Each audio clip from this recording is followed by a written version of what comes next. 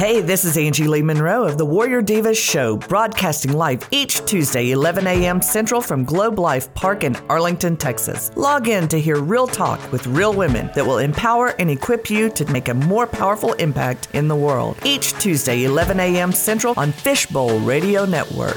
Jump in.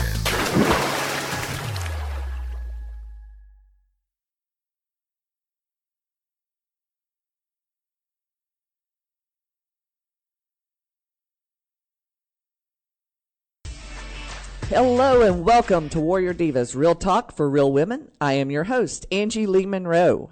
Our show is specifically, that was right, I said specifically, incorrectly because I too can mess up from time to time.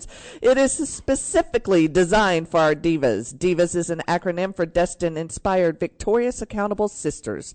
And we will be bringing guests on our show who will help in our mission to equip and empower a global community of women change agents as we make a positive impact in the world we live in. When we started Divas Impact 4 years ago, we quipped that we wanted to change the way women think and speak about themselves and others. As we've progressed, so has our thinking and out of our intentions. We want to talk about things that are impacting women. So this means we talk about faith, family, fitness, finance, food, and a lot of other words that don't begin with F. So today we welcome Lori Vaughn Speaks of LVS Consulting. Lori Ann Speaks is an expert in the area of speaker and author support. She amplifies the visibility of authors, speakers, and messengers while they do what they love. Speak. Lori Ann has helped spearhead multiple best-selling book campaigns, editing, proofing through to launch, and social media marketing to help authors create buzz and momentum throughout social media platforms and increase their message worldwide. Lori Ann and her team have made it their mission to empower speakers to deliver their message by handling the rest of the details. Prior to starting her own company, Lori Ann had over 15 years of professional experience supporting a top 100 thought leader as she built her businesses. Welcome to the show, Lori Ann. Thanks so much, Angie. It's a pleasure to be here. Well, I personally know what a busy lady you are, and you've had some major projects you're working on for some of my friends, and you've done some work for me as well. But before we get into all that, I want to visit with you about who you are and how you got here today. Is that all right? That's totally cool. Yeah. Yes. I love that. So if you can just kind of give us a backstory. You said you worked for a thought leader for 15 years. I'm sure there's things you did before that. I know you're a mom. So, what are some of the things that kind of led you to where you are today? Well, great. Yeah. Yes, I am no spring chicken. I've probably had 4 different careers in my lifetime. I started off in my teens and 20s being so politically involved and got my degrees in political science and economics and wanted to be in politics. Thank goodness and thank God up above that he had other plans for me, and I am not there now. So I did that, and then I became a recruiter. And when 9/11 happened, my recruiting business went to heck in a handbasket. So I started working for this thought leader, and I was her, for all intents and purposes, Girl Friday, office manager, gatekeeper.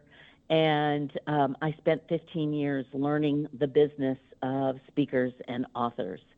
And so, but really, once I had children, my focus, like I said, I started off wanting to be like President of the United States, the first woman president of the United States. Then I had children, and I realized, oh, this is what I'm good at. This is what I love. And so when you talk about where was I and how have I gotten here, once I had children, the business kind of went as a means to an end instead of being, the end all and be all. And being a mom was the number one thing in my life. And so, I I worked a regular job so I could be mom and Girl Scout leader and room mom and be able to do all the things that I wanted to do as a mom. I love that. Sorry? I said I love that. Yeah, and I wouldn't have traded it for the world, I'm kind of glad that I never really got into the whole corporate America thing, but what got me now to owning my own company, though, is that back in December of 2017, I was laid off. My boss decided to sell her company, and I knew it was coming, but I decided I was just going to stay until the end because she needed me. And so I knew there wasn't going to be much difference between hitting the employment market at 59 or at 60. I was pretty much not going to be doing well, and I just sat there and I went, okay, let's just see this through to the end. And once I was laid off, it became very clear to me that once again, corporate America wasn't going to be my journey. I must have sent out 100 different resumes and never got a call. And so I knew if I was going to continue to work, I better start my own company. And I did. And I'm so glad I did. Well, I love the part that you said, you saw the writing on the wall. You saw she was retiring, stepping away, but you stayed until the end. I think there's so much that's lost in that finishing well moment. Mm-hmm. You worked with this woman side by side. You served her well over the 15 years, but you also finished well with her. And that's got to be a sense of accomplishment that many people miss out on today. A lot of people see the writing on the wall and they're like, I'm getting out while the getting out's good. But right. But it's finishing well. That right there is a good wealth of information for people to grab a hold of, because we've been in a couple of situations when we've been with a church that was closing its doors or a company that's closing its doors, and that finishing well, it feels like kind of like you put your kid to bed at night. You kind of made sure that from the time they rose till the time they went to bed, everything was taken care of, and they were handled in the best way possible. And it's the closing of a chapter and celebration of that chapter as well. Exactly. And it's a karma thing as well. And it was important to support her through this process because it wasn't necessarily something she was all that jazzed to do, but knew that she needed to just get out from under the actual company aspect and just go back to being Bev and enjoying her life with her husband of 44 years. So I was supportive, and that's kind of the way I am with my clients now. And it is a karma thing because Bev has probably introduced me and referred me to at least 15, 20 of her friends. Wow. Over the last 2.5 years. So I think you get what you give, right? I think that's really the way life boils down, is yet you get what you give. So I agree wholeheartedly. Be good. Yeah. Well, one of the things that we've talked about whenever you and I have been on the phone before was that you kind of use that nurturing that you used with your children, with your thought leader that you supported, with all the companies you've been with.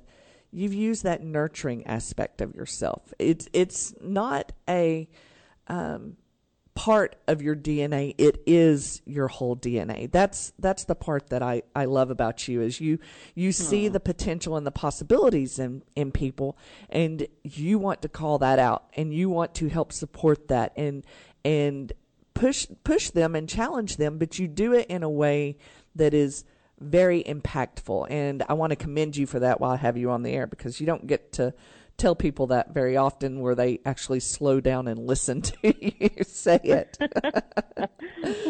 Well, thank you. Thank you. I have really, when I started the company, I wouldn't say it was that I was passionate about what I was doing until I really realized how much mentoring was involved, because I was now working with a lot of what I call newbies, right? And I love mentoring. That's what I'm all about. And once I embraced that and realized this is what I can be doing for so many people, that's when I got passionate about what I was doing. Well, I think one of the other remarks that comes to mind is something that Michael Hyatt has said before. People go out, and I'm going to have you share a little more specifically about the business you started here in a minute. But Michael Hyatt commented one time, and I've kind of hung my hat on it, is don't go out and look for people to help you get where you're going that haven't been there. You go and you look for people to help you get where you're going that have already been there, whether it's an assistant, a coach, a mentor, whatever it is. A lot of times people go, okay, well, I can't afford a virtual assistant, a high-paying virtual assistant, so I'm just going to get some little girl off the street, have her help her out, help me out. It's a help each other out type of Jerry Maguire moment, help me show you the money type thing. But they're not equipped. They haven't been where you're wanting to go. And Michael Hyatt says if you want to be a Fortune 500 company, you need a coach that has been a leader in the Fortune 500 industry. If you want to, or you need an administrative assistant that has served as a role in a Fortune 500 company. You need a support system that has been where you want to go. And I think that's beautiful, because you said you work with speakers and authors and messengers, and those are the people that you've already served in a high capacity. And so you can serve your clients so much better because you've already been there, done that, seen that. You know what to expect even before they expect it. You know how to talk them off the roof, all of that. So yeah, tell us a little bit more about the company you started, what you do, and what type of company it is. Well, we are a virtual assistance company, but we literally specialize in speakers, authors, and podcasters. So those are our clients.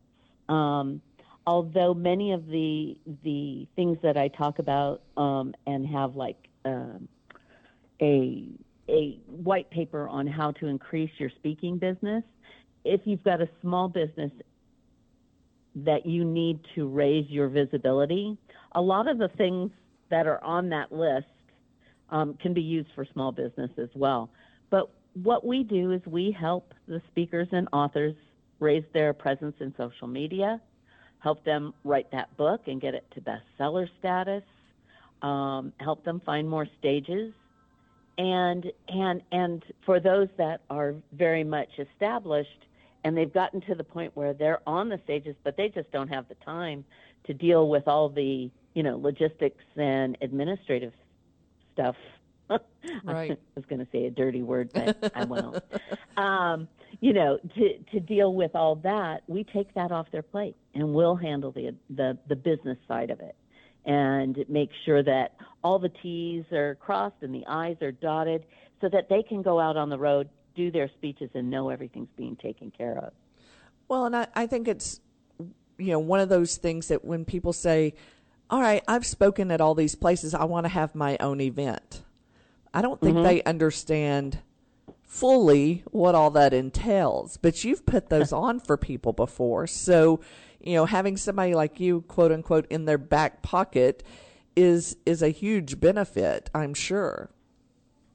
Well, yeah, there is a lot involved, and just knowing how to negotiate with the venue is important, because and finding the right venue for you and your budget. So I've been involved in all that, but yes, there's a lot of little pieces, and I find that the creatives, which is the community that I serve have some amazing, great ideas, but they don't know how to bring that to fruition. And that's why I come in. I'm sort of their yin to their yang, you know. I will reverse engineer their idea to figure out how to get there. I used an analogy explaining what you do the other day to somebody. I said, when you have that picture perfect image of what you want, she's the puzzle maker out of it. She comes in, she takes the pieces apart and puts it in a way that you can put your pieces together as you need. Whether you're an inside to the outside or an outside to the inside person, she helps put that picture together for you. So she takes your full picture, she breaks it down into bite-sized pieces so you can put it together the way you need to put it together. And they're like, oh, okay, you know, they're like, because I can't see how to get where I'm going from looking at the big picture. I'm like, that's why you need someone with a strategy mindset, which is what you have. And it comes so natural to you. You don't get ruffled whenever one thing's not going right because you're already expecting it to not go right. Well, hopefully I've planned it out properly and nothing does go wrong. But, you know, life happens and things do go wrong. And as I tell my clients, no one in the audience knows that something went wrong. Exactly. It's like when you get married and you know something will go wrong, but nobody will really even notice it.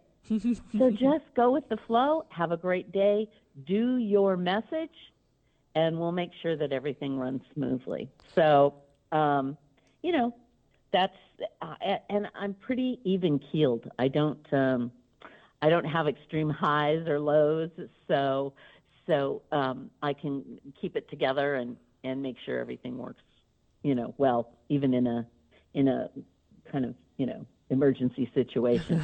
What is that old commercial? Never let them see you sweat. Yeah, those exactly. are the people you want in your corner, is the ones that never let them see you sweat. So I know yesterday I got a notification. I have a large organization that I'm a part of, and we have two meetings a year that we do training for new people that have joined our organization, and we have people come from all around the world, and they ended up, after some major thought and listening to research and listening to the guests and everything, they decided to postpone this one and just resume in August. And, you know, there's definitely some challenges when you have a big event. I mean, we're expecting 3,000 people coming, and we're now postponing this event that's supposed to happen in 2 weeks. And wow.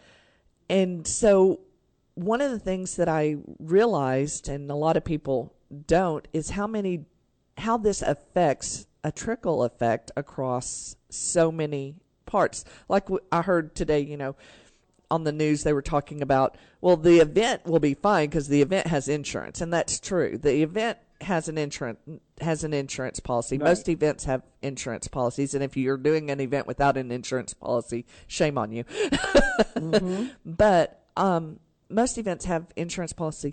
But the hotel that it was being held at, the servers that were there, the transportation to and from the airport. So, you know, we're dealing right now in this time and age with this thing called the coronavirus. And I've got a friend that's in Italy that owns a bed and breakfast who's totally impacted by this because she's in where all the study abroad students are at. So all of them have been sent home. And so the parents aren't coming to visit the kids. The kids aren't there. There's a lot that's going on.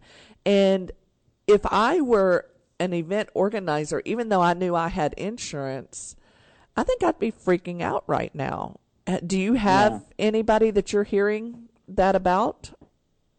Well, I mean, just there in Texas, I know that South by Southwest was canceled. Yes. So, and that's millions and millions of dollars to the local, you know, economy that's lost. So yes, this is definitely causing some major troubles. The things that the conferences that I know of right now that are in our industry are still happening. because they tend to be U.S. centric. Right. So those are still going on. But yeah, I'm also a member of the Meeting Planners International, so I know it's hitting big time to a lot of people. And damn, I wish I had Zoom stock. Boy, Zoom is doing magnificently over these last couple of weeks, right? Because companies are just making them now virtual meetings, right. And so we can switch things around. And as I said, if something goes wrong, we'll fix it. If something like this happens and we can't have a live event, so let's have a virtual event. We can do it. Well, and that's part of what we've been talking about here lately is bringing in some people and doing virtual summits with people, because we can get their messages out. We can band together stronger. Part of what we do as Divas is help promote and empower other women, and doing a virtual summit. And people are like, but I want to be in a room with a bunch of girlfriends. I'm like, right now you don't. or invite your closest friends over to your house to watch the summit together. There's a lot of different ways that we can think through this and do this a little bit better. But I know I sprung that question on you, and it wasn't one that we had talked about discussing, but I figured it was right there in the middle of what we're doing right now. And it needed to be addressed. I heard somebody the other day telling me that they were doing an event, and they had like 1,000 tickets sold. It was an outdoor event in April here in Texas. And I was like, okay, so, what insurance agent did you use for your event planning? Because I know a few that are in that industry. He goes, I don't have event insurance. I'm like, you what? Oh, no. You're talking tornado season. You're talking rainy season. You're talking, you chose the month in Texas that you just don't do that without an insurance policy. And he was like, what? I had no idea. So I had him on the phone with an insurance agent ASAP, Oh, Lord. Better be prepared. Aren't you glad you were there for him? Yes. Yeah, I'm coming in for Donnie's event in April as well. Yeah. So I'll be there in Texas. Yeah. In April. And that's in my neighboring town, so I will be there as well. So excited about that. So, now, you said that you worked with, it was Bev, right? The thought leader you worked with? Yeah, Beverly Kay.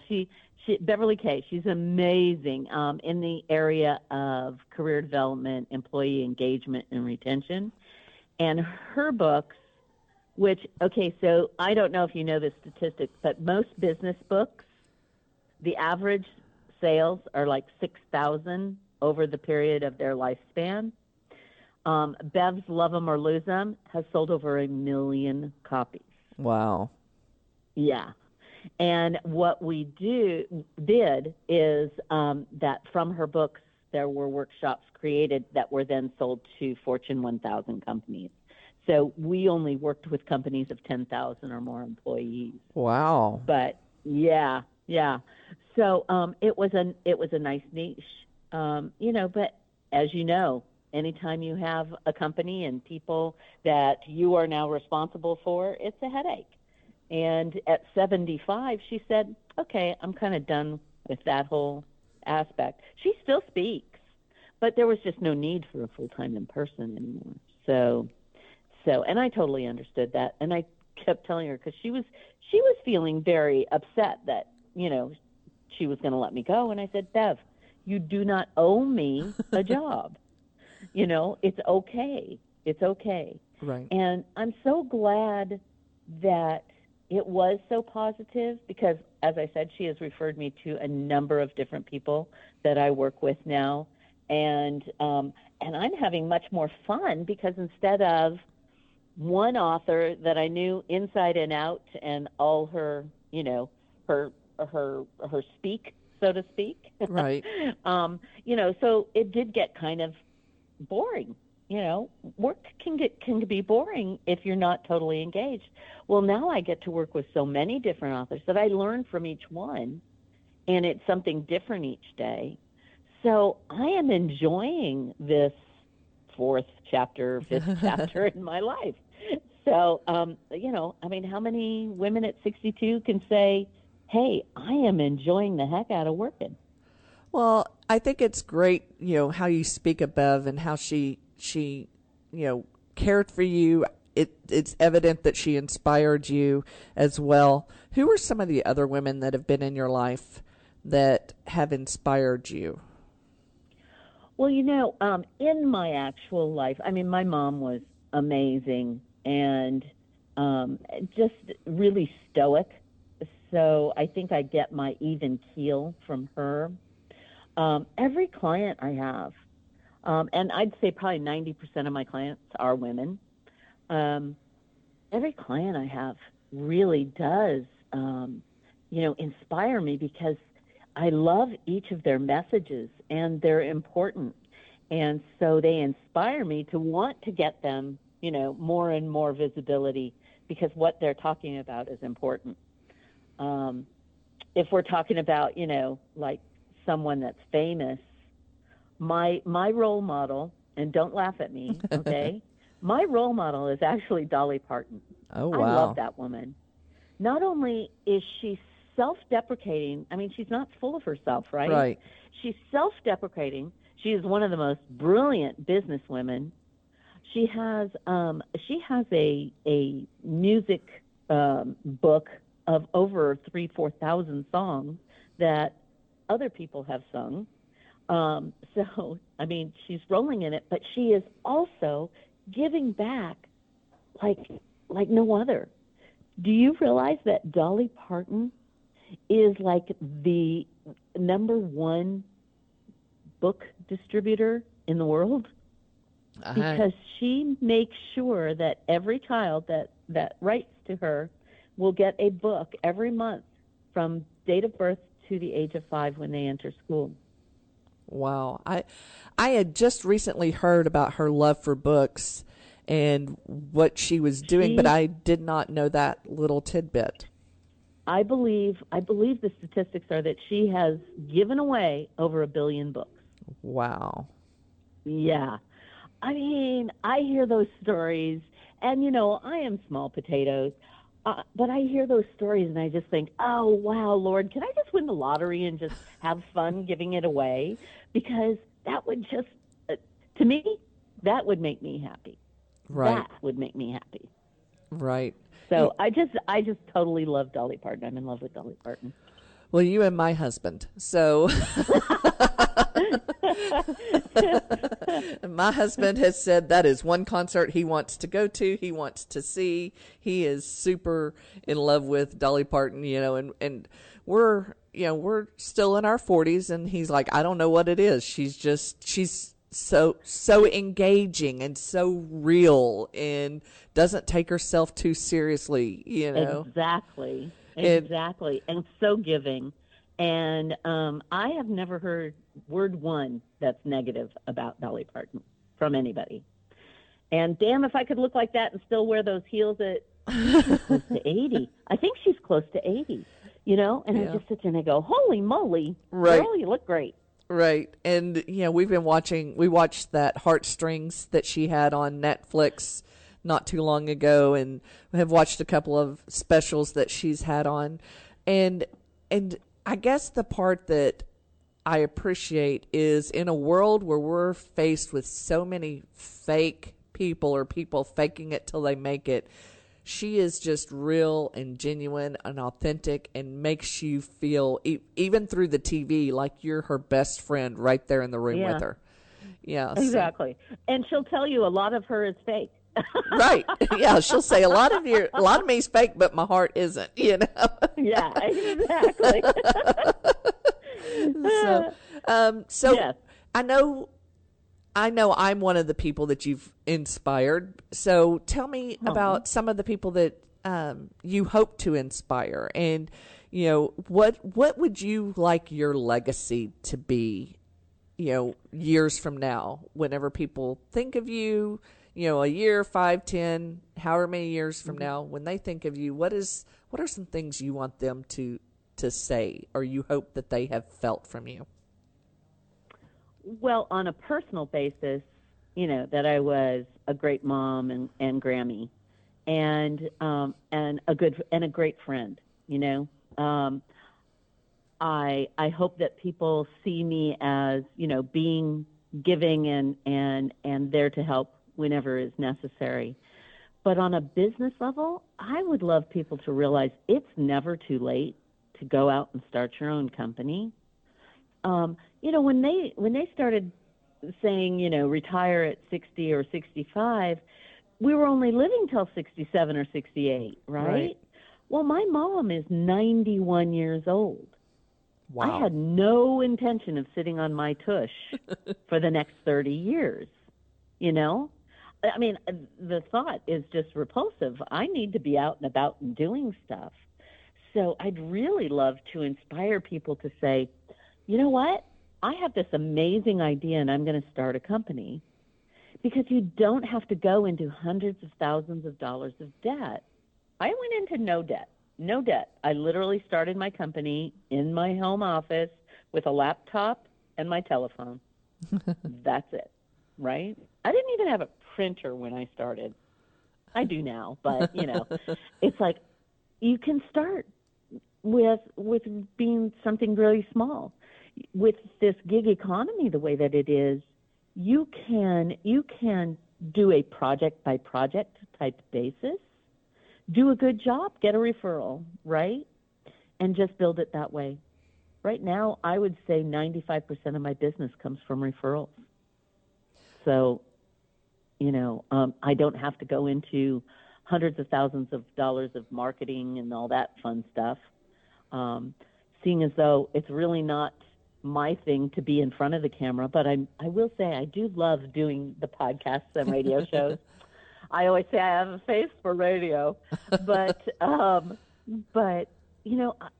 like to just let people know, just because you're over 60 does not mean we need to, crawl into a ball and say we're done. We still have another good chapter or two in our book. Well, and it's whether you start a business, whether you start a nonprofit, whether you just start a group of friends that are hanging out together, get out and do stuff with people, engage with people, pay it forward, go to the schools and read to the little kids. There's so much that we could be doing. My husband's been working in the plumbing industry for 30 years. His body's starting to give out, so he's starting to think about what are some ways he can reinvent himself. Cool. So let's ask you this. Out of the people that you're working with now, how have they inspired you to grow your business or shift your business? We talked a little bit about the niche market of what Bev had. Right. I know being you can say I'm a virtual assistant and everybody wants to go, okay, here's billing, here's this, here's that. But you said very specifically who you work with. Did Bev help you do that, or the clients that you started drawing in because of your personality and what you were good at? Well, I knew that my niche was the speaking, author industry, because that's where my superpowers lie and that's what I know. So I knew that was my niche. I didn't know really that much about podcasting, but realized that is the media of the future and is growing leaps and bounds. And so I embraced that whole, community. And what an amazing community the podcasting world is. But my offerings have changed. When I first started, I thought it was going to be the administrative, all administrative kind of work. And I found that that's not necessarily what especially new authors were looking for. Now, I'm not a booking agent. I don't go and find, paid speaking gigs as the only thing that I do. And if that's all that they want, I am now referring people to a couple of booking agents that I like. Right. But my offerings have kind of changed. And what I've realized is that there are a great number of people who have been in corporate America for 20 or 25 years who have a story and or a method of doing something that they want to now go into consulting and be a speaker and write their own book. And so I've found that my mentoring in that area is really where I'm moving towards. I have other women, and that's actually another aspect of what's important to me is I hire other women who have been marginalized, such as myself, who at 60 have amazing skill sets still to offer my clients. And yet I also have a number of young moms who don't necessarily want to work a 40-hour week because they want to be stay-at-home moms. But especially here in Los Angeles, you need that extra income to make ends meet. So that I have a number of young moms that help me with the research and data entry and things along that line that honestly I don't want to do anymore. Right. But it gives them an income to help their family out. So that's like my back end mission within the company for who I hire and why. I really try to take on those people that quote unquote aren't hireable because they're not willing to put in the 80 hours of corporate, work that's necessary, that kind of thing. So, so that's kind of what I'm about. Well, and I think it goes hand in hand with a lot of what I'm seeing in the women's marketplace for working nowadays.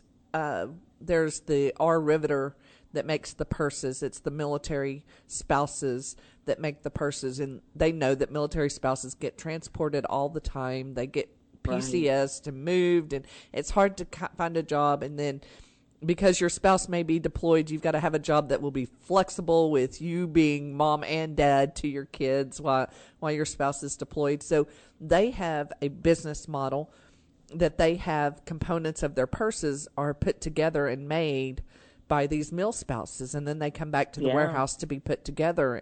And so, and there's another virtual assistant company out there that engages mill spouses to work for them as well. And then you've got more and more. I mean, even our government here, and partly because of the coronavirus, has been testing out more and more people working from home, doing it remotely. And and so we got to stop thinking about, butts and seats in the office and start thinking about how we can still be productive and make an impact for what we need to do. There are jobs out there. There are a lot of scam jobs out there being marketed right now, but there are jobs and there's ways to serve people, and there's a way to serve your own bottom line if you're just willing to look for it. I know when we started my company several years ago, I started doing social media for companies, and I worked with nonprofits and businesses and everything. But then whenever I got tired of doing the social media stuff, I'll say you kind of evolve. You start working on what you really love, and you kind of evolve, and you start realizing that part, while it was fun and it brought in money, it's not where you want to hang your hat now because you've grown, you've evolved. And so I brought in another mom that had just had a baby. She kind of wanted to stay home with him for a while, got her trained up, and then she kept getting more and more training, and she rolled out into her own business. And oh, great. And even from there, her child's in school, and she's gone on to work for a corporate company, and this is what she's doing. It wasn't something that she went to school for. She took 4 years of college for, did all this. She had real hands-on OJT to learn this skill, test it, be able to show what all she was able to accomplish on her own, and she never worked in an office. She was home for her kids. She worked everything around her kids' schedule.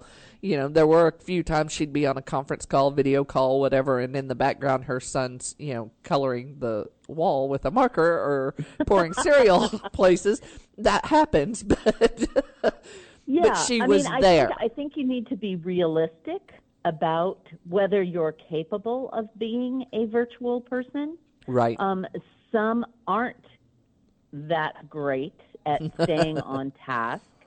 If you're the kind of, squirrel kind of person, that might not be the way to go. Believe it or not, I was actually a virtual employee back in 1991. Wow. Before there was such a thing, because I had been a recruiter and got married, had my kids, and decided I wanted to stay at home. And my boss tracked me down after like 10 years and tracked me down and said, I've just started this new company. I really want you to come on board. And I said, well, okay, as long as I can do it from home. And he knew what I was capable of and said, okay. Right. And I owe him so much because I was able to help support my family and yet still could be the room mom, the Girl Scout leader, and everything else like that. So it, through the years, I understand and I know that I have the capability to stay totally focused and on task and, not go down and turn on the TV or anything along that lines. It's like I am at work and then I'm not. Right. Although I'm not as good as the and not than I am. I literally last night I got up and I did some tweets and stuff for a client at like 9:30 at night, so that I could get it all loaded up and right. and make her happy. So it's like I'm not that great at not staying at work, but I'm working on that. Yeah, I'm working on that. I totally get it. My husband, owning a plumbing business, it's a 24/7 on call for commercial emergencies. He works a lot, so when he works, I try and work. And that's smart. And that way, when he's not working, we can actually go to dinner. We can go and do some of these other things. So I have set working hours during the day that I take phone calls and do appointments. But if he's working outside of those normal working hours, I'll work so that maybe I don't have to have those. If I've got free time with him, I can go to breakfast or I can go to lunch or dinner or we can go shopping for the kids. So my schedule looks a little hinky at times because it's not the norm of what everybody else sees. But it's also something that works for us, and it's this is when we're connected with people. This is when we're working with people. I had somebody message me last week, hey, can we get on a call today? I'm like, nope, not today. As I say, not today, Satan. But yes, we can get on a call. It just won't be today. It may be next week, end of next week, before I can get on a call with you.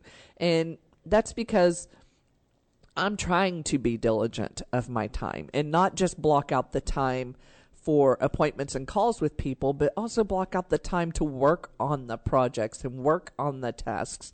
And I think that's part of the discipline you're talking about, of having the right mindset to do the job. Exactly. I know I'm being pushed and challenged on writing, and I've blocked out my writing time for my books, and I'm working on that, and it's set up as an appointment. It's an appointment with myself and my laptop, and that's where I will be. There you go. So there no, you go. no Exactly. temptations.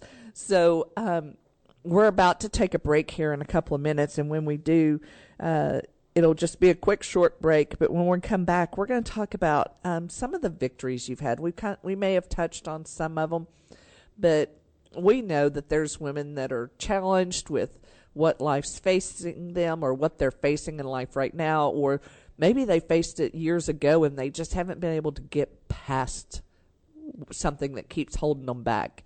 And we like to hear those stories of victory from women that have kind of weathered the storms and come out on the other side, just as a way to shine a spotlight into those dark spaces and let them know that we see them there. And I may not be able to reach out to somebody and help them out of the dark space they're in, but maybe you have the key that can unlock that dark space. So We're going to talk about that when we come back from this break. All right, we are back with Lori Ann Speaks as we are talking more about her starting a business at the age of 60. We'll throw that out there. I hate telling women's age on the air, but I love the story behind it. So that in it itself, you know, people start talking about wanting to wind their business down at the age of 40 or 50 or 60, and you're revving up. So to me, that sounds like a huge victory. But what are some other victories you've had in your life, personally, professionally? You know, what are some of the, I don't want to assume that you just arrived and everything was perfect. Oh, gosh, no. Well, you know, it's interesting because, Angie, you know, I'm a big girl. And so, you know, life in Los Angeles where everyone thinks they need to be a Barbie, I never really quite fit in. But, and so, hold on a second. I'm losing you. Is everything okay? Can you hear me? Yes. Okay. It filtered on me. I so apologize. But maybe it was God saying, quit talking about being fat, Lorianne.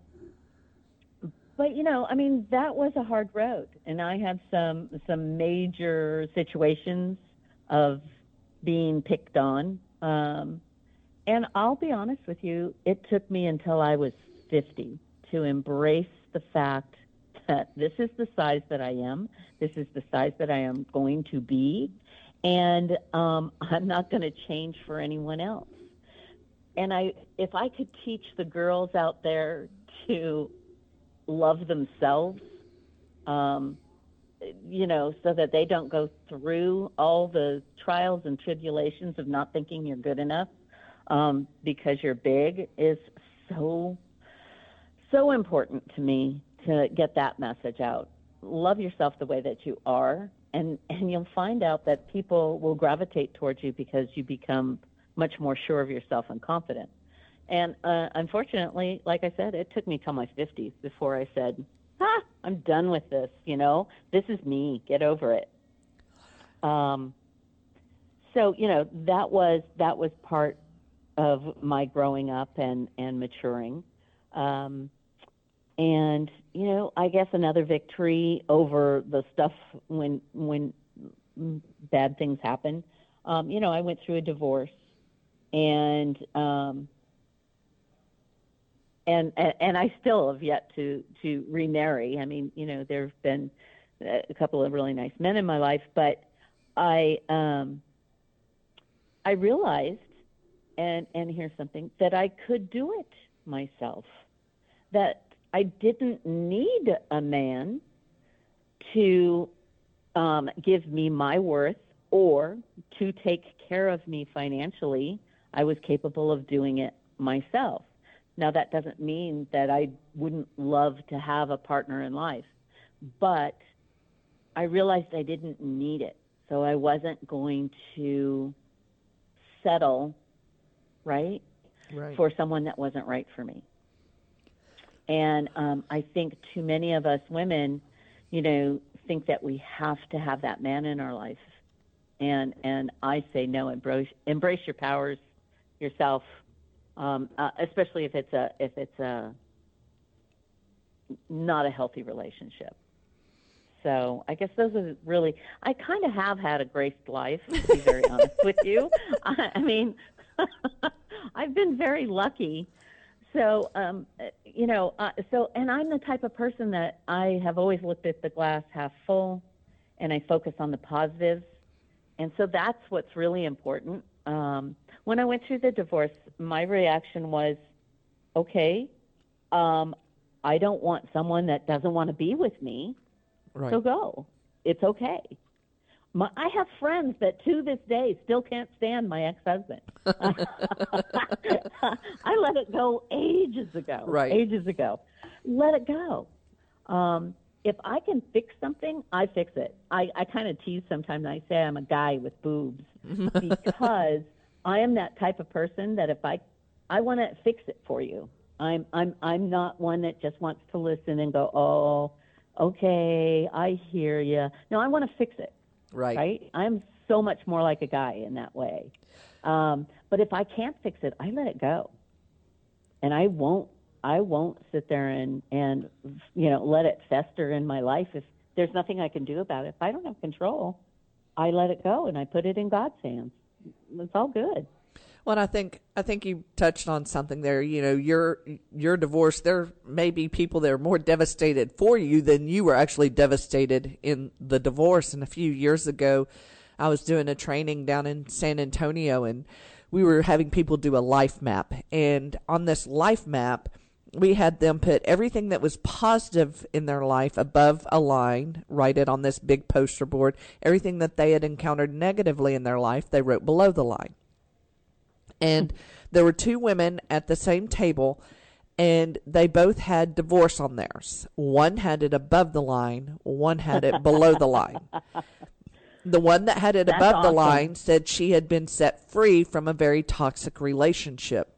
The one below the line was just totally devastated that her marriage had ended, and basically her life had stalled out from that point in her life. Mm-hmm. And she just wasn't living. And so it was beautiful watching that one that the divorce was freeing for her to be able to speak life and freedom into this other woman. And, their experiences in the moment were very different, but the ability to help that one that was stuck in the darkness come out of it was so beautiful to watch. And they spent weeks and months talking with each other and encouraging each other and empowering each other through that. It was more one-sided for a while, but then after that while, they became really good friends and started doing some workshops for women that were going through divorce. And it said and their theme was, it doesn't matter how you're viewing your divorce.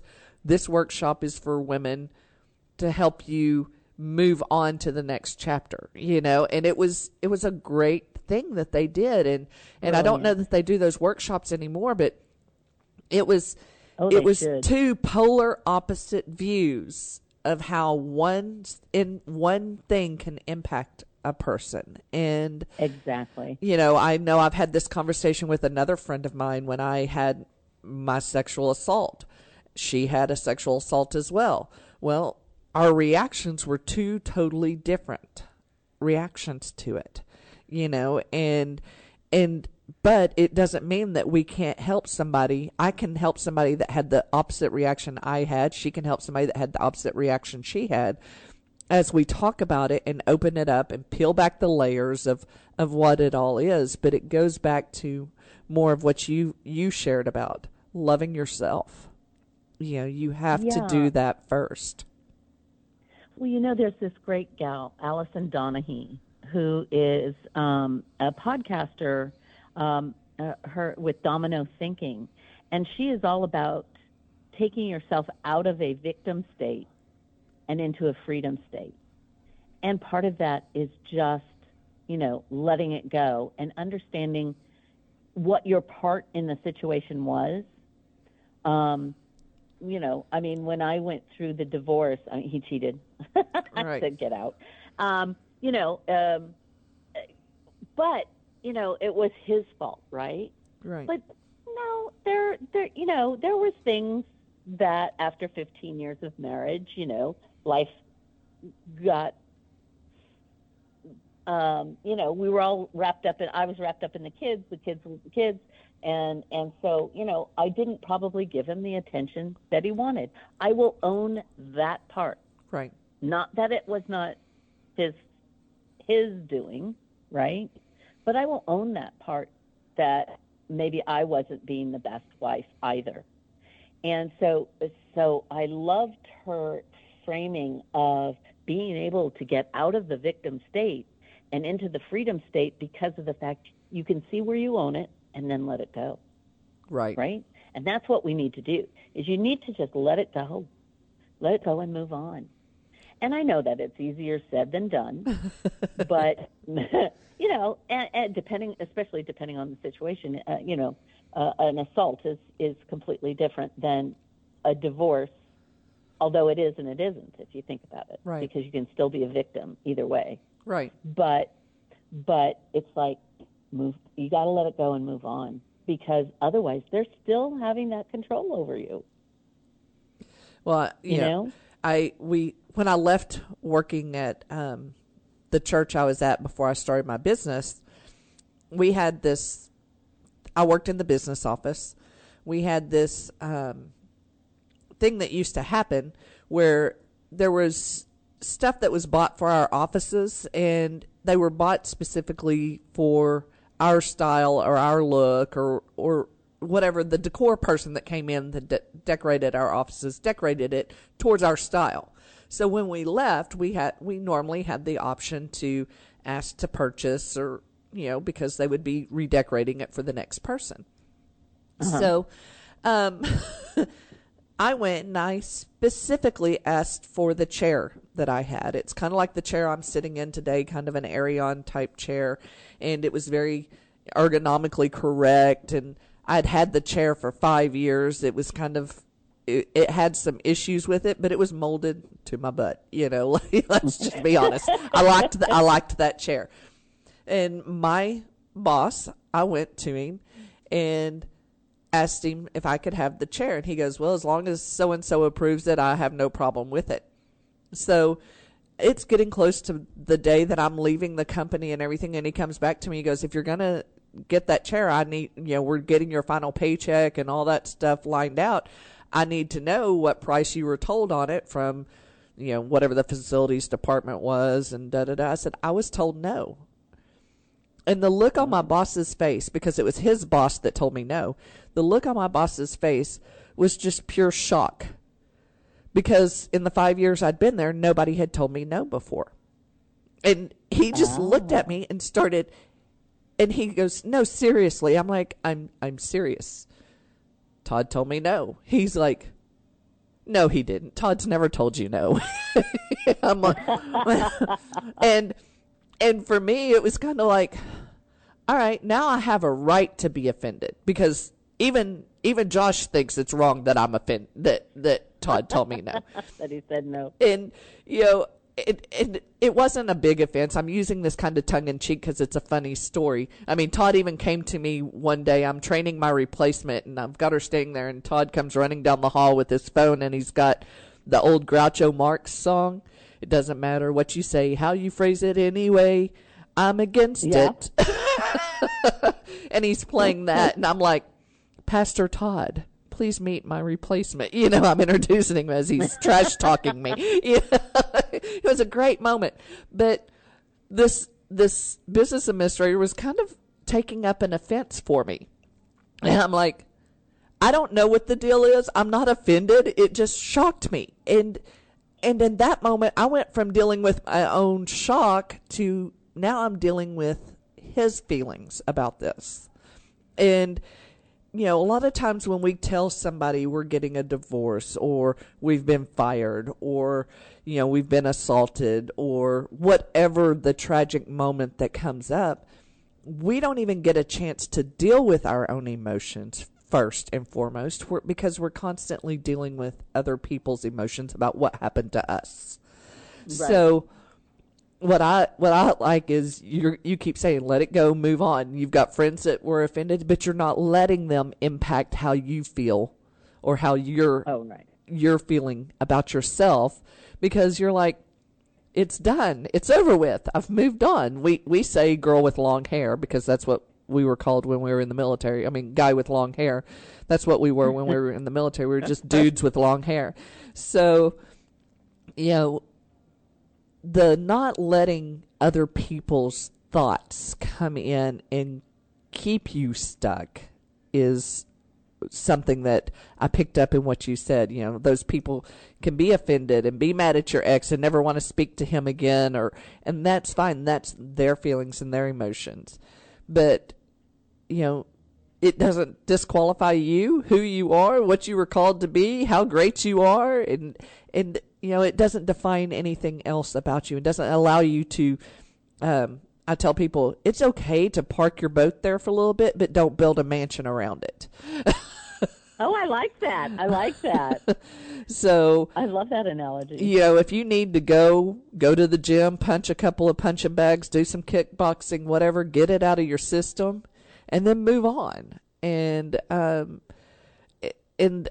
too often we're hearing that these people are parking their boats and building a mansion, and they've now got land attached to this thing that has become a problem in their life, and they'll never break the boundaries of that land because they're too hung up in what has happened to them that they can't see the rest of the world out there that's there for them at the moment. And look at you're touching so many lives through the people that you serve.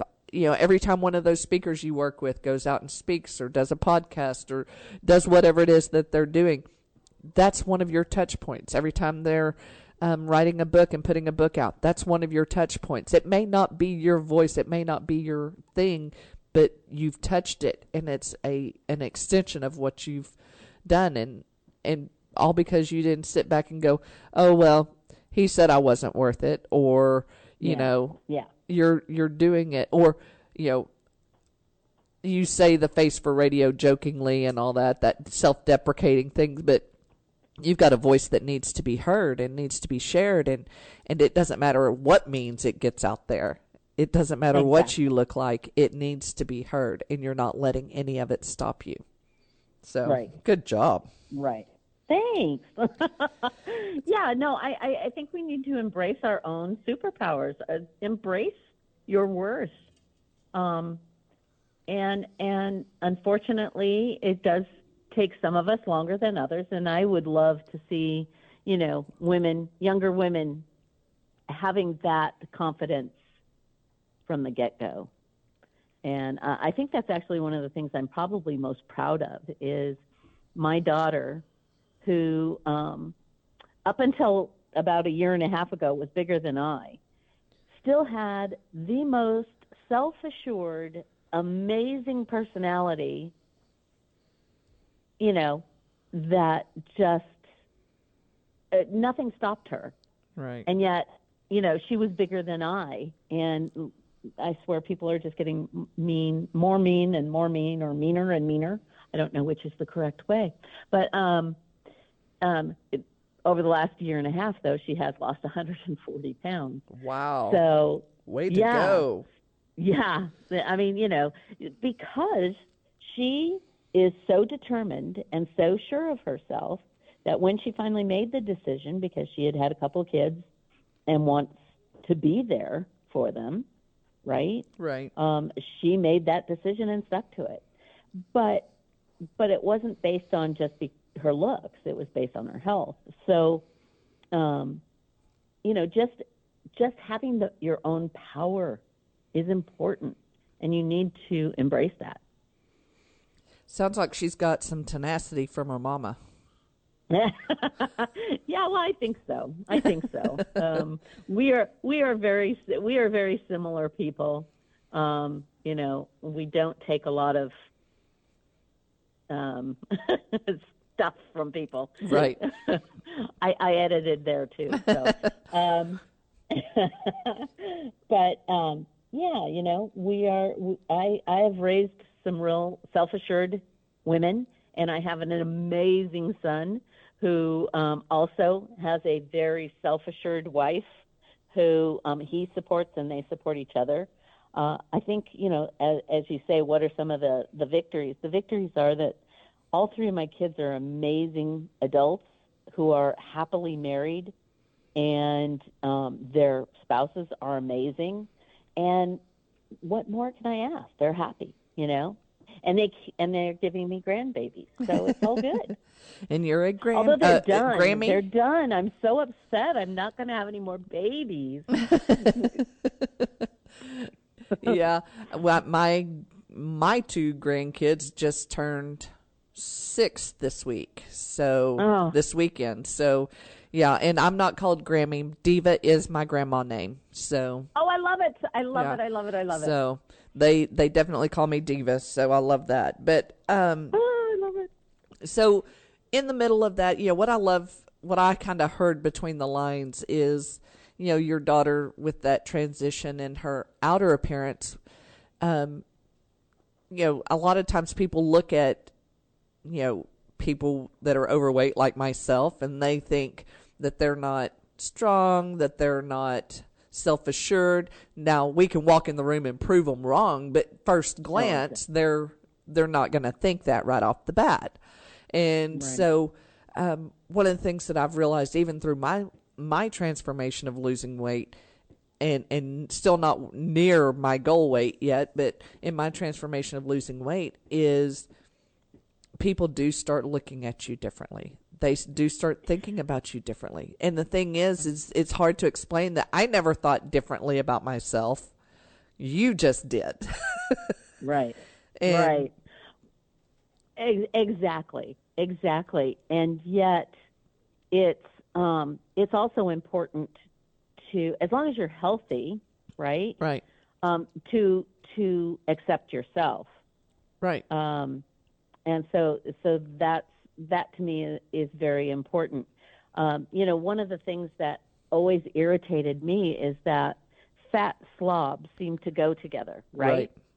Well, you will never, ever see me out in public not totally put together. There is, and dressed appropriately, and, it's just, so I have that in and of myself is just like, you may call me fat, but you will never call me a slob. Right. Right? Because that's fine. I'm a big gal. Too bad. Get over it. This is me. At this point, if I lost weight, it'd just be hangy skin, so I don't really care anymore. It's like, no way. It's like, I'm healthy, and, I'm not on any meds. I'm all good. So it's like, move on. Let's get on to the business. And I think I come across with a level of confidence that most people don't really, stop and think, well, I don't want to work with her. She's fat, right? Right. No. Well, because what's important is our brain. Exactly. And it's one of those comments. Somebody made the comment, what was it? About a year ago, there was an event a friend of mine was on, and they had only seen her headshots. And if you look at her headshots, you think she's fairly skinny, very always put together, all of that, right? Well, then they invited her because they listened to her on a podcast, how great she was, and invited her to speak at an event. And then it was a health and wellness event that she was speaking at. And she's got these amazing, clients all over the West Coast, and she's ran several multi-million-dollar businesses and all in the skincare business and health and wellness business, but she's not the model size. She's not skinny. She's not what everybody puts. And when she showed up at the event, they were offended because of her size. And they started being ugly to her. And oh my gosh. And she was like, wait a minute, you listened to my podcast, you heard the wealth of information I have, and they're like, yeah, but the way you talked about on your podcast and what you're dealing with don't seem to match up. And she goes, show me where. And they couldn't show her where what she was saying didn't match up with what she had promoted. It just, they had a instant flip in their head as to what they had envisioned and what they had hoped to see. And of course, every other person up there looked like Ken and Barbie, Yeah, of course. And I'm like, but this is real life. This is going to get the people that you want to help to get to Ken and Barbie status, or whatever you want to call it. Yeah. But well, and I mean, she's being real. Yeah, exactly. That's just ridiculous. Absolutely ridiculous. And hopefully she stuck to her, her principles. And she told them she would. She told them she would not worry about speaking from their stage that day. She really didn't need to speak from their stage. She would just take her check and go home. Oh, good for her. Good for her. And they're like, well, if you're not speaking, wow. we're not going to pay you. And she goes, no, we have a contract. No. You can just pay me and I will leave. That way you don't have to be disgusted by my appearance. And they're like, we never used the word disgusted. And she's like, but you did in a not so kind way, you know. And she was very firm. She's a businesswoman, so she is very good and strong and confident because they weren't seeing her the way she saw herself. Mm-hmm. And I think that's something that we have to be mindful of. We may think that we're, you know, strong and powerful and mighty, but we also realize that maybe not everybody sees us the way we see ourselves, and sometimes we just have to remove ourselves from their presence because it'll never be realized. Exactly, but the other side can also be true. You could see a beautiful girl who you think has it all together, and she does not think at all highly of herself. Exactly. So, you know, it's like, so love thyself, right? Right. Love thyself.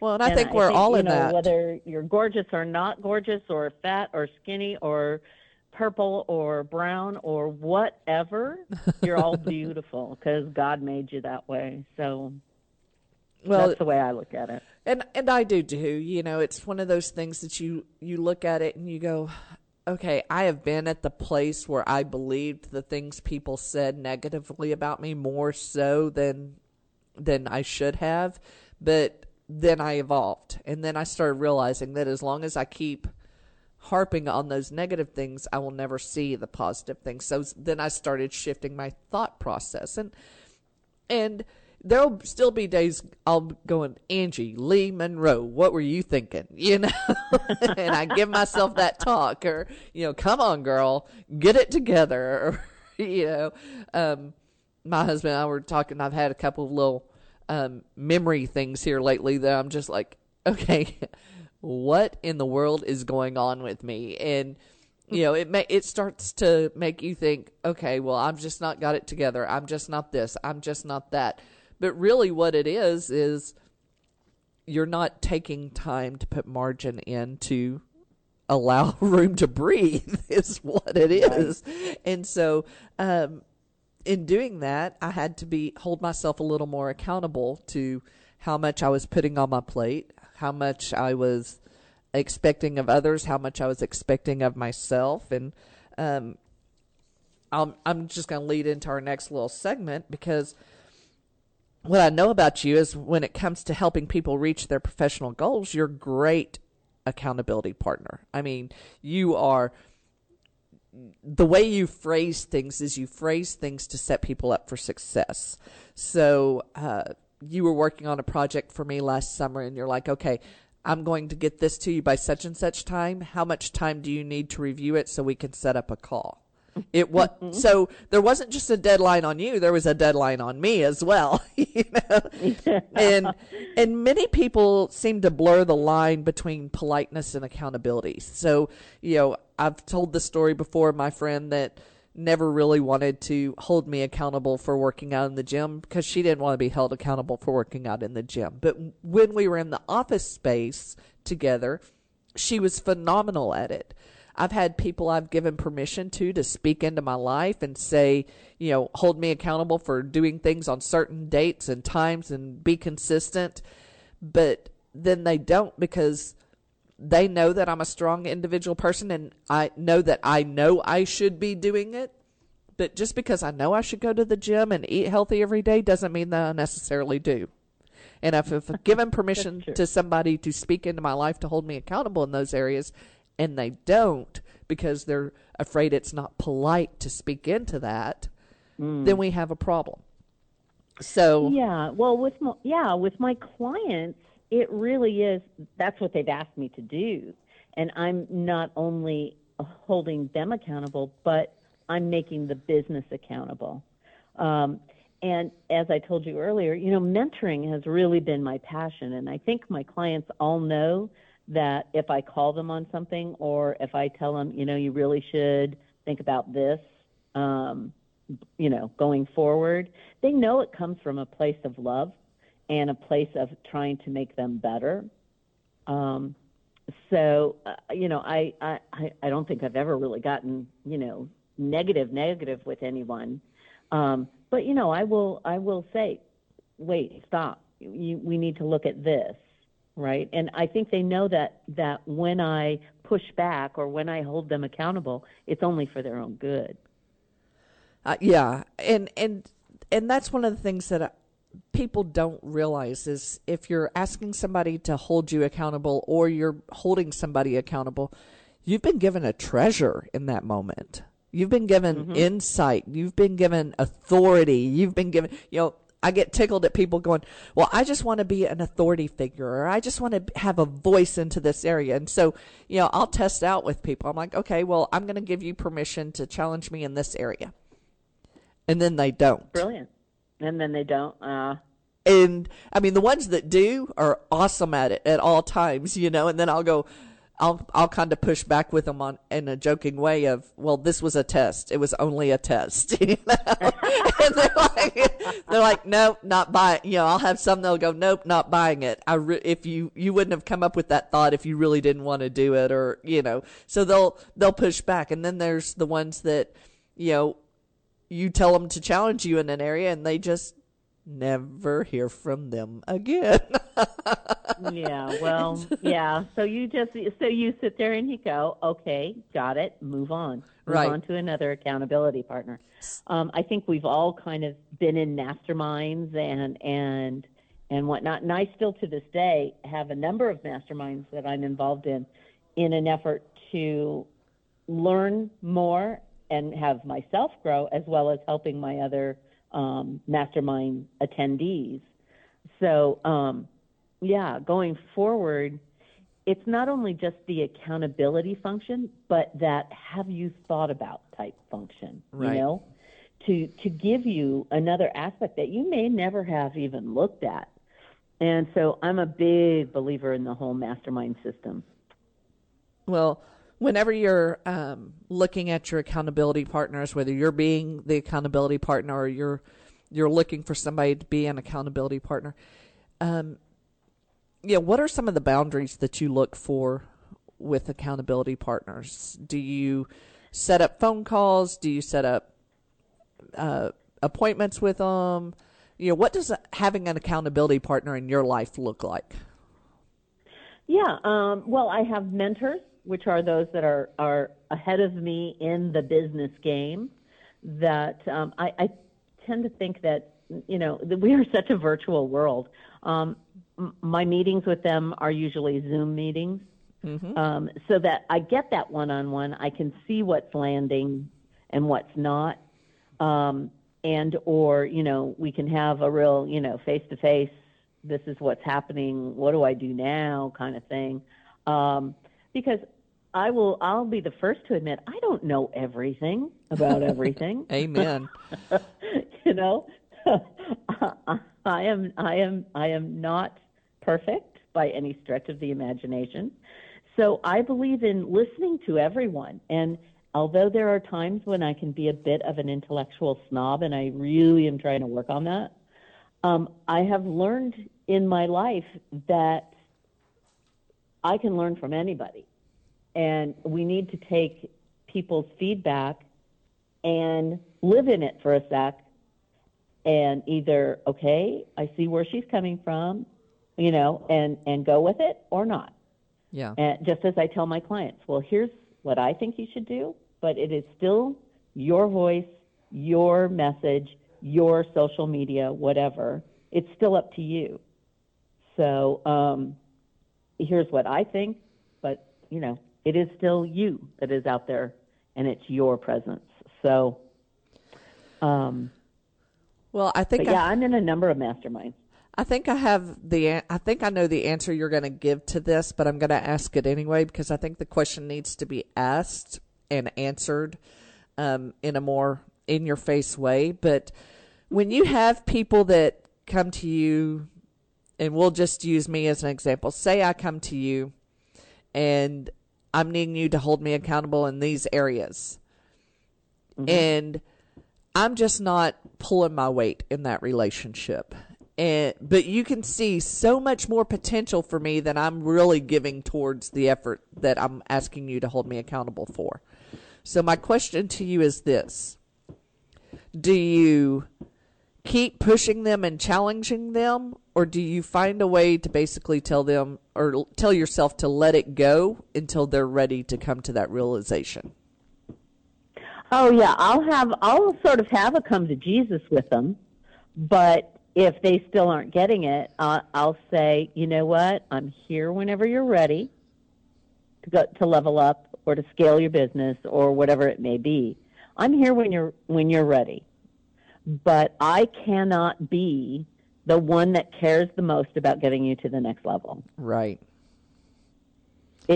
You have to have that burning desire, to actually make it come to fruition. If you are not passionate and have that burning desire, it's not going to work anyway. Right. Even if I have the burning desire, right? Right. You have to have it. So I usually, I do let it go in a way, but I let them know why. Because you don't seem to be ready.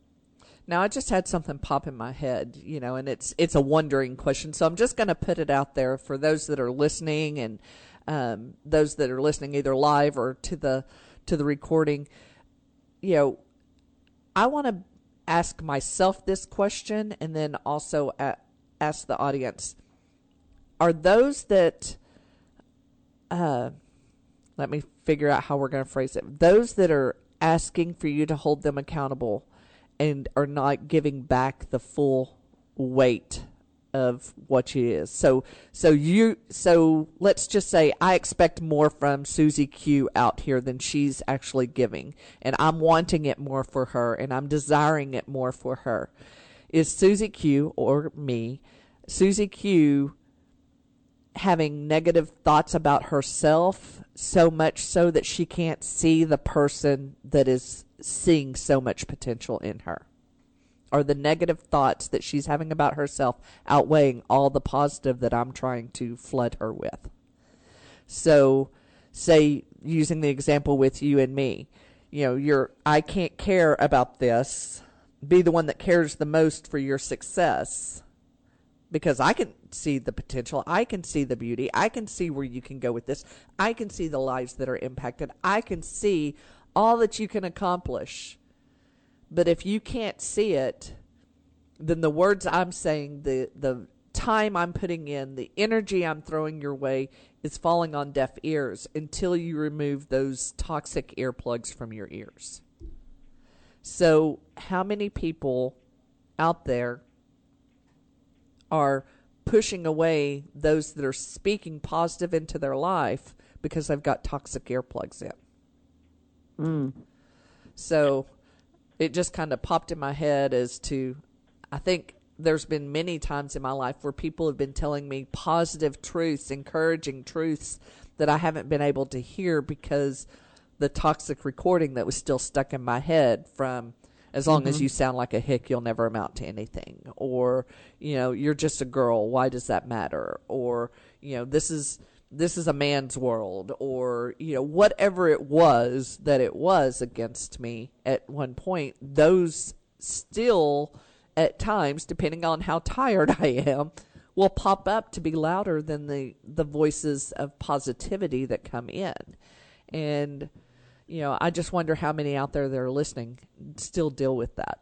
If there are positive people, they just can't hear them or see them because they're still so focused on that toxic verbiage that's been playing for so long. Yeah. I don't face that as much because of the fact that what I'm working with is someone who wants to put their message out. So they've already come to certain conclusions. They may still have that imposter syndrome periodically, right, but they see that they have something that they want to put out there to the world. So I don't face that as much as and I won't say even laziness, but just that they don't know how to focus and prioritize. And especially with a lot of creatives, right, that they have these great ideas, these big ideas, but they don't know how to bring it to fruition. But they also think, but this is my thing, why should I listen to you, right? Right. Because I've been there and I've done it, and but if they're not ready to listen, Right. that's okay with me. As I say, I'll be there when you're ready. Wow. Okay, so we're going to talk a little bit about our sisterhood. You said about 90% of your clients are women, and Mm-hmm. what are some of the women that you get to work with that you admire, and maybe we should get to know? I'm going to give you an opportunity to do some shout outs to some women that maybe aren't everyday names, that maybe we should get to know a little bit about. And what is it about them that you admire? Oh my gosh! I admire, like I said, pretty much all my clients. I'm working with a new speaker by the name of Tricia Manning, and her book is "Lead with Your Heart and Leave a Legacy." Wow! And and she's so good. She'd be great for your show. Awesome. So not only am I putting out that shout out for her, but that would be a great connect for the two of you, because she has an amazing story of being in corporate America, and they had an executive health thing, and so all the execs had to go have a health check thing, and she ended up having to have open heart surgery. So it totally changed her, priorities and everything like that. But she had this group that she was out of work for, months, but her team kept things totally on point and ready to go because she had led with her heart. They cared about making sure that everything ran smoothly in her absence. Wow. Because she had created that kind of team. I mean, truly the meaning of team. Wow. And they picked up the slack. She's a great story, and somebody that I look up to. I work with this wonderful woman, Julie Winkle Giulioni, who is in that area of career development. And she is the most lovely soul. And she was actually my very first client. She found out that I was laid off on December 8th. We had lunch on December 11th, and I was hired. Wow. Immediately. And she was not in a position to hire me full time. Right. And that actually is what allowed me to grow this business and have many more clients and be able to hire other people to help me and to actually scale my business. Lovely human being and a great message. Also, with regards to having the conversations, don't wait for the yearly IDP, and if you're in corporate America, that's the individual development plan. Right. Have the conversations continuously, like when they finish a project, what did you love about that project? What did you hate? So that she can know that a manager can understand what their strong points are, what their weak points are. And I think we need to really start focusing on our strengths instead of our weaknesses, right? Right. Let's focus on our strengths. I have another client, Sally Helgeson, who is the premier speaker of women's leadership. An amazing, lovely woman as well. And she's been in the business for like 35 years. Wow. Talking about women leadership for 35 years. She's a thought leader in that, arena. So getting to see the rise of women, and we still have a long way to go, but I mean, the difference between 35 years ago and now is night and day, right? So, I mean, those are some of my clients that I just, and I love all my clients, to be real honest with you. I think that's actually kind of part of my vetting when I take on a new client, is just like how amazing are they and what type of person they are. Well, we were talking yesterday. My husband was watching some movie, it was a submarine movie, Navy submarine movie. And we were talking, they were getting ready to put the Mystic, which is like a a smaller submarine that shoots off of a submarine and can attach to another submarine, and all this is all underwater. And I'm like, I was in the Navy. I was aviation. I was never on a ship. My husband was in the Navy. He was a CB. He was never on a ship. And, being on a ship wouldn't have bothered me. But being in a submarine, I looked at my husband. I'm like, I'm really glad that was a male-only billet back in the 30 years ago whenever I was there, because I would not have wanted to be, on that submarine at all. It just... I'm not a claustrophobic type person, but that right there would get to me. So 30 years ago, we were talking about, fighter pilots, and Top Gun was out, and all the fighter pilots were guys back then in the movie. There were no female fighter pilots out there, and so there has been a large shift on the demographics of what's going out. And, that's one of the things we talk about here is we can be strong. We can be powerful. We can be confident. We can have our voices heard, but we're not in any way saying we need to diminish the voices of the men around us. What we're saying is we just have a voice. We are here. And, I think that's a beautiful thing is some of the, I've heard of a couple of your clients before talk, and I know that they are not male bashing people. They are all about just spread out and share the space with us, so to speak. Exactly. And my friend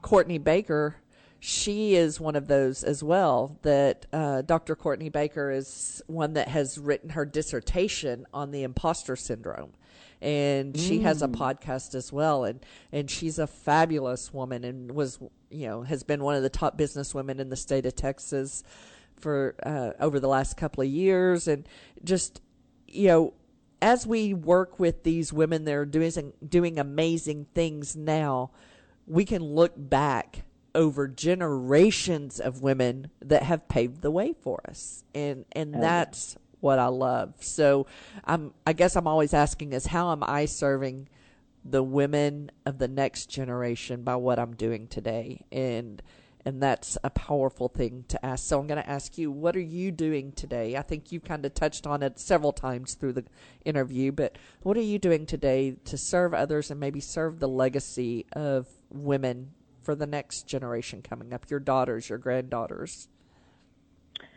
Yeah, I mean, on a personal level, just raising smart and I don't even want to say powerful, but confident women that, my girls would not, have husbands that are demeaning in any way, shape, or form.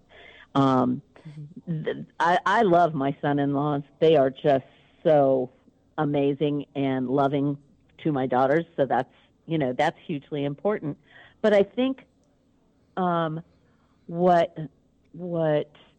I would like to see is just women embracing other women. I mean, we hear in the workforce that sometimes women are the worst bosses to other women. Yes. I think we need to raise each other up, so that we can all grow. And I think that that's what I try to do for my clients is to not only raise their visibility within social media and their businesses, but to raise them up, right? Right. So that they can rise up others, and spread their message. And I'm not sure if that's enough of an answer, but that's kind of, where I go from. It's I believe in empowering each other.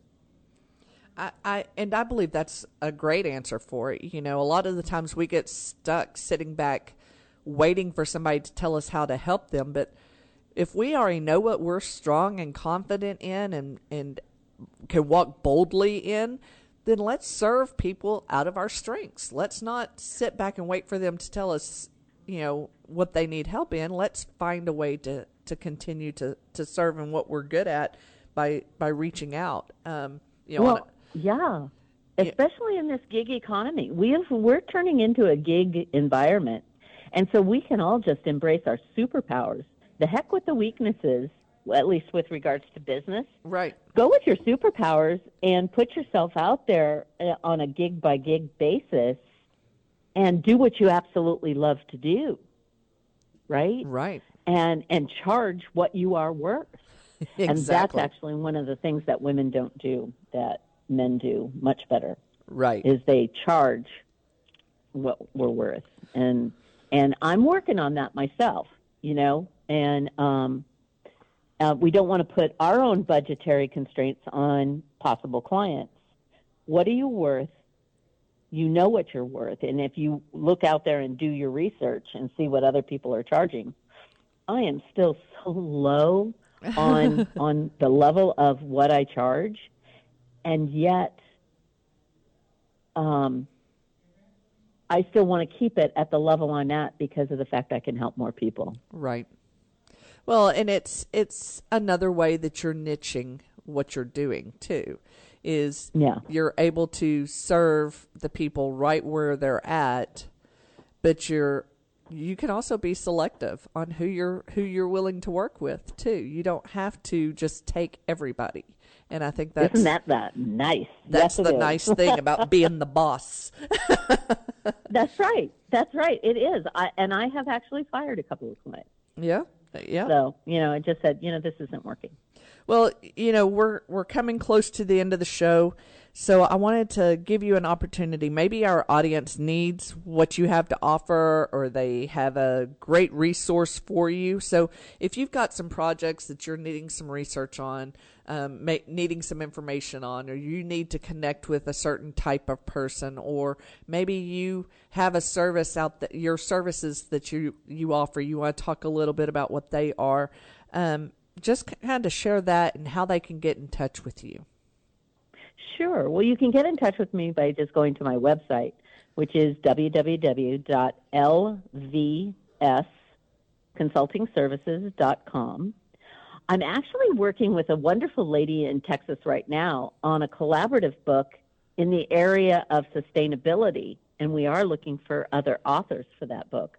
So if you are in that field and feel like you have a message to share, reach out to me. But I am actually spending most of my time just, working with my clients, and making sure that they raise their visibility.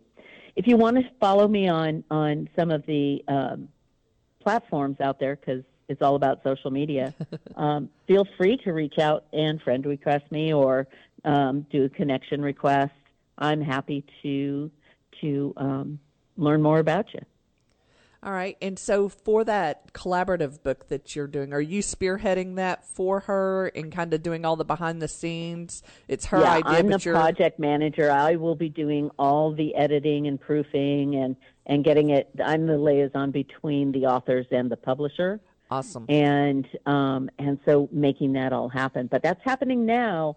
So if they're interested and they have a great message with regards to sustainability or recycling, being green in any water conservation, those kind of areas, reach out to me for sure. All right. Well, thank you, Lori-Ann, for coming on the show today. And again, you can visit her website, www.LVS Consulting Services. That's L as in Lori-Ann, V as in Vaughn, S as in Speaks, consultingservices.com. And like she said, she's on Facebook, Twitter, LinkedIn, Pinterest, Instagram. She is a high-tech Grammy. And yeah, who knew? Who knew? And maybe you have a book that you want to put together that's a collaborative effort or get published, or you're looking at how to present yourself as a podcast speaker, different things like that. At least have the conversation with Lori-Ann. Go to her website, visit with her, get to know her. She is a fabulous lady, as you can tell. Aww. She's got a genuine heart. So, again, thank you for coming on the show today, Lori-Ann. And if you reach out. If anybody reaches out to you, I would love to hear back, just to be able to follow their success as they work side by side with you. So perfect. I will be happy to do that. All right. Well, just as a reminder, I will be hosting a Leading Moment this Thursday from 10 a.m. to noon Central Standard Time right here on Fishbowl Radio Network. And until next week, thank you for joining us here on Warrior Divas. Go out there and be the warrior diva you were created to be and make an impact.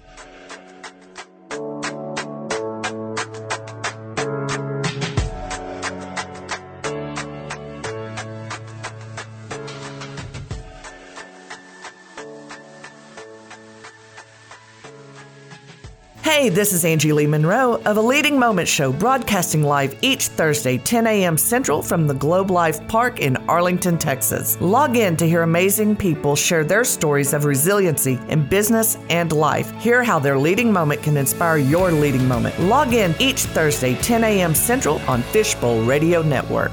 Jump in.